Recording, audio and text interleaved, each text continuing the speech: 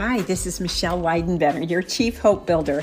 If you are here, it's because you have a loved one with a substance use disorder and you're looking for support. Well, you're in the right place because I help you along your journey to introduce you to different people, different experts in the field, and to share hope with you because so often we get stuck and don't know how to live our lives without trying to fix our addicted loved ones. So I am the author of Moms Letting Go Without Giving Up, 7 Steps to Self-Recovery. And recently I will be launching Unhackable Moms of Addicted Loved Ones, closing the gap between havoc and hope. This is a 30-day program that can help you go from havoc to hope and learn how to take charge of your own life. Think of it as a leadership book for moms who are in the same situation that I've been in and out of for so many years. Please find my books at Amazon or anywhere that they are sold. If you would like to join us in a private Facebook group, you can find us at Moms Letting Go in Facebook. And if you'd like to join us in the tribe for more sisterhood and support, just go to Teachable. That's momslettinggo.teachable.com and find us there. But regardless, you're in the right place right now, and we want to encourage you on your hope journey.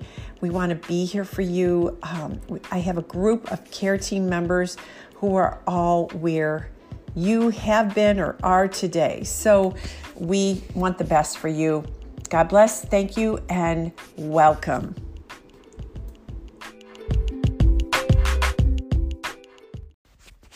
Hi, it's Michelle. Today is step 5 in the Moms Letting Go book, Moms Letting Go Without Giving Up. Step 5 is strengthening, implementing the plan. Once upon a time, I was a regular mom, stumbling through parenthood like everybody else. And then I had to figure out how to be the mom of an addict. I had to figure out how to love my child without helping to hurt him, how to grieve the loss of my child who was still alive without dying, and how to trade shame and blame for strength. To be the mom of an addict is to be an ambassador of truth and understanding. No more shame, no more silence. That is from Sandy Swenson, author of The Joey Song. I don't know if you know Sandy, but when I started on my journey, I found her memes and her books, and I found them to be so encouraging. And now she's my friend, and she is in the Moms Letting Go group. Every Monday morning, she posts something at 8:30 a.m. Eastern Standard or Eastern Daylight Time, and I just love her positivity, and she's still waiting for her son to get into recovery. But meanwhile, I'm sure she's finding ways to connect with him. This day is all about strengthening your plan. And I want to share something in this chapter with you that might help you. Just a story, a fictitious story. It's just an example of an exchange with a mom and an addicted loved one. It's in the book, but I'm going to share it here. Is there something troubling you, Jake? Mom asks her son. Yeah, I lost my job. Oh, I'm sorry. Come and sit down. Mom motions to the kitchen table. She puts her cell phone aside and looks him in the eye. She doesn't react about his losing his job. She remains calm, even though inside she wants to shout, "Quit using drugs." Her son sits across from her at the table. My boss is a jerk. I came in late twice and now I'm out. He bangs the table with his fist. I'm sorry, it sounds like you thought you'd have more chances. Rejection hurts. I don't know how I'm going to pay rent. My cell phone bill is due too. Mom gives his arm a love pat. Owing people money is tough. I'm confident you'll get another job or find a way to pay your bills. Would you like me to pray for you? Her son jerks his arm out of her hold. No, I want you to fork over some cash. I have bills to pay. I'm going to be kicked out of my house. On the inside, Mom is screaming no because she doesn't want him moving back in with her. They tried that before and it didn't work. I'm sorry you're struggling, but I'm sure something will come along. So you're not going to help me? Mom shakes her head. I'm helping you by giving you a chance to stand on your own 2 feet. Giving you money isn't going to solve your problems, but I love you and I believe in you. Her son storms out the front door and lets it slam behind him. Mom sits at the kitchen table, weak and trembling. She hates this, but she's proud of herself because she's working on setting limits and she already identified what she will and won't do. In the past, she gave him money. She'd had that meeting with him and told him she wouldn't be helping him anymore with his bills. She must stick to her plan because she set that boundary. She knows that he will call her and text her with belligerent remarks, but she's going to call a friend that she met in support group so she has accountability and she stays strong. Right now, she feels like calling her son and giving him more money, but instead she calls her support partner. If her son calls, she has a plan. She won't respond to negative comments. She knows she's doing the right thing, but she still feels awful. She also knows that until she does this a few times, it won't feel natural or sincere because it's something new. She's never tried this before. She's confident her son may end up in jail, but she can't do anything about it. It's not her fault. She gets out a devotional or her Bible and prays.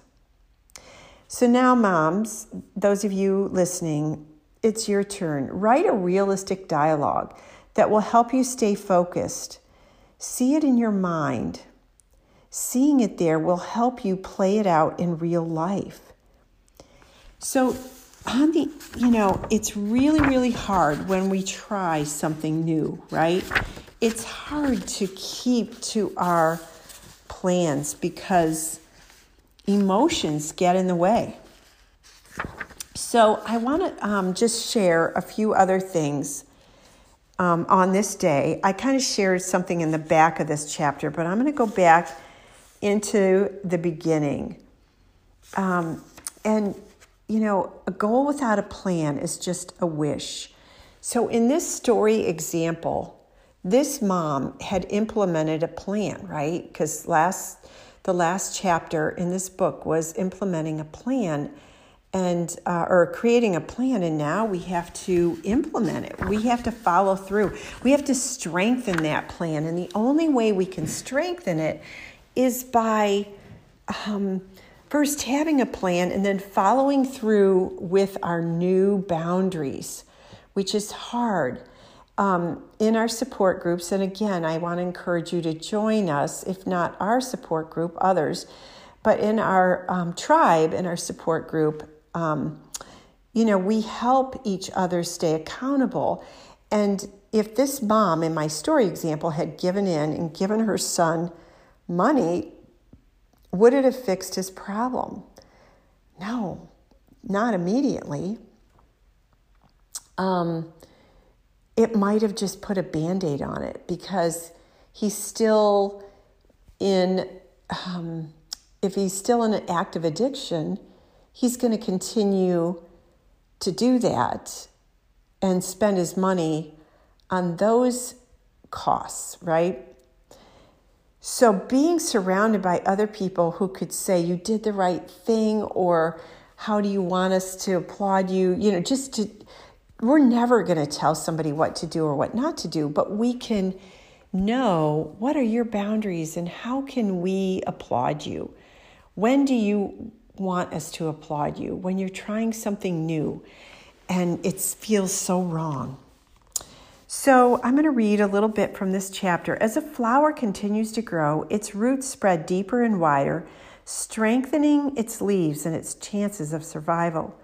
Without continuing nurturing, it won't get to the budding stage.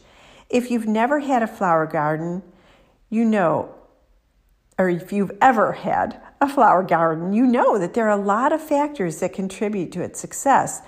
We want more than leaves in our garden, so we need a plan. Do your flowers need sun or shade? How much water do they need? Should we plant them in peat moss or Miracle-Gro? If we want our plants to bloom, we must plant them in the healthiest environment, water them, and fertilize them. The same is true of our interactions with our addicted loved ones. If we want to grow and change the way we respond to our children, we need to implement our plans from the last chapter so we have the best chance at success. Growing means developing new healthy habits, but this takes time. When I quit smoking 37 years ago, it was tough. It's now been 41. I substituted pretzels for cigarettes for a while. I sucked on the pretzel sticks and held them between my fingers. I kind of went, back then, there wasn't anything to help me get through the cold turkey or the withdrawals, right? I just had to do a cold turkey. But there were clear boundaries with it. If I was going to quit, I just had to never smoke another cigarette. It isn't that clear cut, quitting or helping our addicted loved one. Because in my story sample, what if your child was 6 months into sober living and you knew they were trying to do all the right things and they still lost their job, right? Well, paying their bills, that's up to you. You could say, well, I'll make your car payment this month, but you have to show me that you've applied to so many places for a new job for me to continue to do that. Like, what are your boundaries, right? It's never clear cut. It's not like quitting smoking. There's always like these things that we say, but they've been doing this, but they've been doing that, right? So it's never really clear, but if you've set your plan and you've talked to your loved one, these are the new rules, got to stick to it. And sometimes it doesn't feel right. If you want to implement your plan for healthy helping, the boundaries might look different depending on where you are in the recovery process. What you're willing to let go of today might not be what you're willing to let go of 6 months from now. You might only agree to take baby steps because you aren't able to let go of everything yet. You get to decide. So here are 2 short lists of unhealthy versus healthy helping behaviors. Surround yourself with support so you can make healthy helping choices. Find an accountability partner. Let us know in the Almighty Mom and the Facebook group, Moms Letting Go. Hey, I want to join the tribe. How do I do that if you don't know? But here's examples of unhealthy helping. Lying to others and yourself about your loved one's behavior. Putting your loved one's needs before your own. Bailing them out of messes that they created. Giving them money. Parenting your loved one and feeling resentful about it because he or she is old enough to know better. Doing things like that makes, even if you're policing some of the things they're doing or they're supposed to do, maybe you're managing their bank accounts. No, they're adults. You have to let that go, right? Doing things for the loved one that he or she should be doing for themselves, taking care of chores and bills and their children. So what are those things? What are the ways that you are currently helping in unhealthy ways? And how will you change and transition? Examples of healthy helping: admitting to yourself that the addict won't go away. The addiction, won't go away for your son or daughter on its own. Examples of healthy helping are putting your needs first, getting support, letting your loved one experience the consequence of his behavior.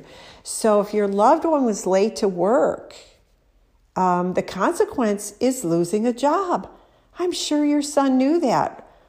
Now, if he couldn't get there because of transportation, then what is it that he could do to ensure that he gets to work on time. He has to figure that out. Trust me, if they're getting drugs, they can be resourceful, right?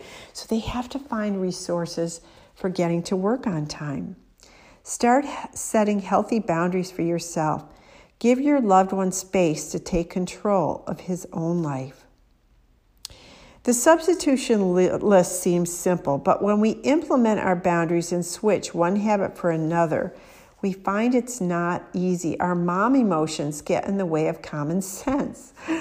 If you're like me, you've helped in some bizarre ways. So what have you done that took true grit? My guess is that you've done and still do many things.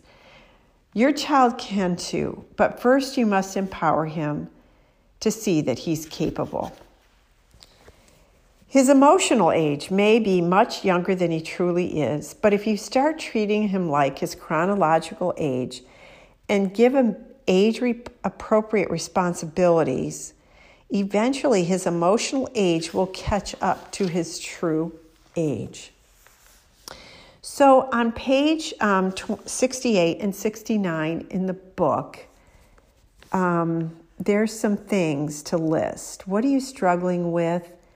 Brainstorm how you could change your behavior, and then cross out those ideas you can't live with. Take a look at pages 68 and 69 and complete those. If we keep rescuing our loved ones, we get in God's way. It's pride that makes us think we can do what only God can do. We are not our children's Holy Spirit. Whew, that's big. And again, I mentioned the book Beyond Addiction, How Science and Kindness Help People Change by Jeffrey Foote, Carrie Wilkins, and Nicole Kosanke. This is a great book. If you haven't read it, to start reading it. And that this whole parts of this book and parts of everything I do are based on that boundaries book. How science and kindness can help people change, because we have to change. We have to change our stigma beliefs that that addiction is a choice. That's not true. It's a myth. And once you learn the disease of addiction, your stigma, your beliefs will change. And so it starts with us. I used to think, well, there's nothing I can do. It's all his fault. It's all his problem. But I was wrong. And that was a hard truth for me to swallow. It was really tough for me to admit that. I was proud. I was like, I am so not the cause of this. No, we aren't the cause of this, but we can be a part of the solution. So I invite you to do the last, reading in this book, in this chapter. And there's some exercises here to show empathy and compassion, and learn, some ways to implement the peace method, the peace way of listening, which will be in my TED Talk coming out soon, hopefully.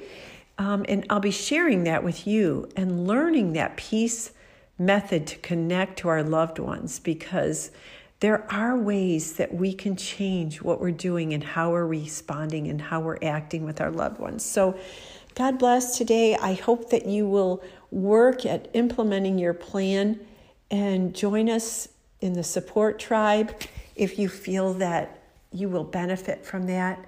Personally, I think everybody can benefit from that, but I'm a little biased, so I get it. And know that you aren't alone. We pray for moms in our groups every day, and you can recover from the chaos, from the shame and the blame that you're living with in your life. God bless.